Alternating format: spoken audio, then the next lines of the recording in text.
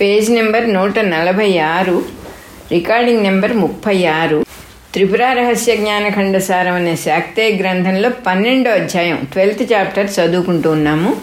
గండశైలోకావలోకనము అనేది ఇక్కడ హెడ్డింగ్ అన్నమాట. జగత్తు యొక్క తత్వమును విని భార్గవరాముడు ఇంకనూ సందేహములు కలవాడై ఇట్లు ప్రశ్నించెను. భగవానుడా, జగత్తును గూర్చి నీవు చెప్పినది నిజమే, అయినను ఇది ఎల్లప్పుడూ సత్యముగా ఎందులకు గోచరించుచున్నది? నేనే కాదు, బుద్ధిమంతులైన ఇతరులు కూడా దీనిని సత్యముగా ఎందులకు నిశ్చయించుచున్నారు? ఇది అసత్యమని నీ వలన ఇంతగా విన్నప్పటికీ ఇంకనూ నాకు ఈ జగత్తు సత్యము వలె ఎందులకు తోచుచున్నది? ఈ భ్రమ నశించునట్లుగా నాకు దయతో బోధింపుడు. దత్తాత్రేయుడు ఇట్లు చెప్పెను. భార్గవ, ఈ జగత్తు సత్యము అను భ్రాంతి సనాతనము. దీనికి మూలము అవిద్య. అది అనాది. ఉన్నదానిని ఉన్నట్లు గ్రహింపక విరుద్ధముగా గ్రహించుటయే అవిద్య. దాని వలన ఉన్న చిదాత్మను గ్రహింపక లేని జగత్తును ఉన్నట్లుగా దృఢముగా భావించుచుండుటయే ఈ భ్రాంతికి మూలము. ఆత్మను తెలిసి కొనక మానవులు శరీరమే ఆత్మ అని తలచుచున్నారు గదా. రక్తమాంసముల ముద్దయైన శరీరం ఎక్కడా? అత్యంత నిర్మలమైన చిదాత్మ ఎక్కడా? ఆత్మ చిద్రూపము నిర్మలము అని తెలిసినప్పటికీ కేవలమైన భావన యొక్క దృఢత్వము చేతనే ఇంకనూ ఆత్మ శరీరముగానే కనిపించుచున్నది. ఇట్లే భావన వల్లనే జగత్తు కూడా సత్యముగా తోచుచున్నది. దీనిని నివారించుటకు ఒకటే ఉపాయము కలదు.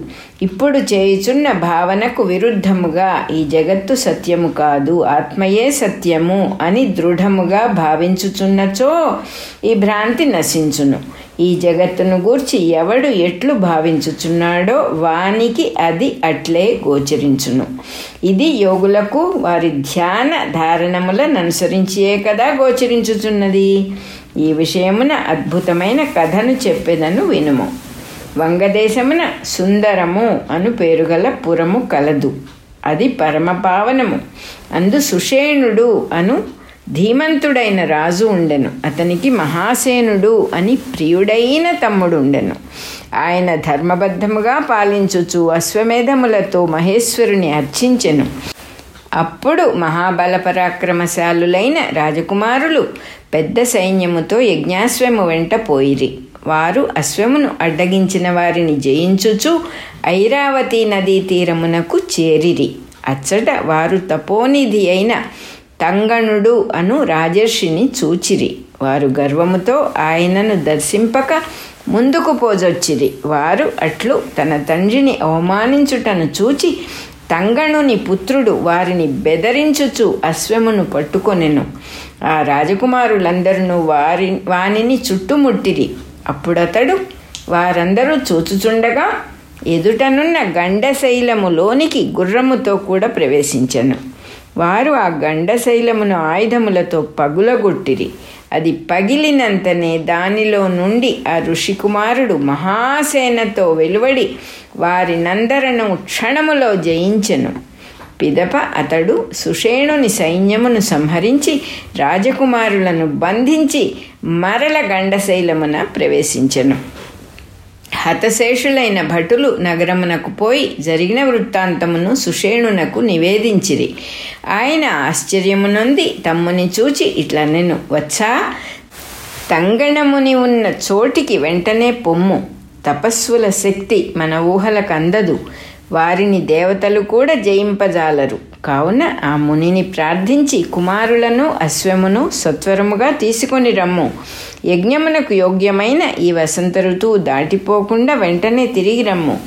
తాపసుల విషయమున ఎప్పుడునూ అభిమానమును పూనరాదు.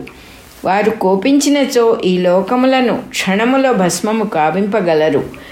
కావున ఎట్లయినను ఆయనను ప్రసన్నుని గావించుకొని మన కార్యమును సాధింపుము. వెంటనే మహాసేనుడు బయలుదేరి తంగణముని ఉన్న చోటికి వచ్చెను.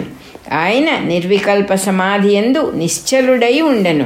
మహాసేనుడు సాష్టాంగముగా ప్రణమిల్లి లేచి చేతులు జోడించి ఆ మునీశ్వరుని అనేక విధముల స్తుతింపజొచ్చెను. అట్లు 3 దినములు గడిచెను.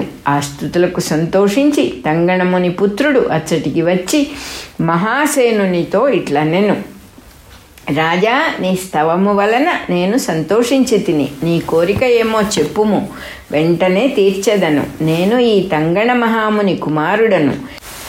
ఇప్పుడు మా తండ్రి గారు మాట్లాడరు. ఆయన 12 ఏండ్ల దీక్షతో సమాధి నొంది ఉన్నారు. ఇప్పటికి 5 ఏండ్లు మాత్రమే గడిచినవి. కావున నీ వాంఛితమేమో చెప్పుము. నేను తపస్సునందు మా తండ్రి గారితో సమానుడను. నన్ను బాలునిగా తలపకుము. యోగులకు తపస్సులకు లోకమున అసాధ్యమేదియును లేదు. ఆ మాటలు విని మహాసేనుడు అతనికి ప్రణమిల్లి కృతాంజలి అయి ఇట్లు పలికెను: మునికుమార, నీవు నిజముగా నా కోరికను నెరవేర్చెదవేని మీ తండ్రి గారిని సమాధి నుండి మేల్కొలుపుము. నేను ఆయనతో మాట్లాడగోరుచున్నాను. ఇదియే నాకు అత్యంత ఇష్టము. నీవు నా యందు దయచూపుదువేని ఈ కార్యమును త్వరగా సాధింపుము. అప్పుడు ఆ మునిపుత్రుడు ఇట్లనెను: రాజా, నీ కోరిక అసాధ్యము. అయినను నీ కోరికను తీర్చెదను అని ప్రతిజ్ఞ చేసి నేను మారుమాట ఎట్లు చెప్పగలను? దయచేసి ముహూర్త మాత్రము వేచి ఉండుము. యోగము యొక్క సామర్థ్యమెట్టిదో చూడుము. మా తండ్రి గారు పరమ పావనమైన శాంతి స్థితి యందున్నారు. బాహ్య ప్రయత్నములతో వారిని ఎవరు మేల్కొల్పగలరు? నేను సూక్ష్మమైన యోగము యొక్క ఉపాయము చేత ఆయనను మేల్కొల్పుదును.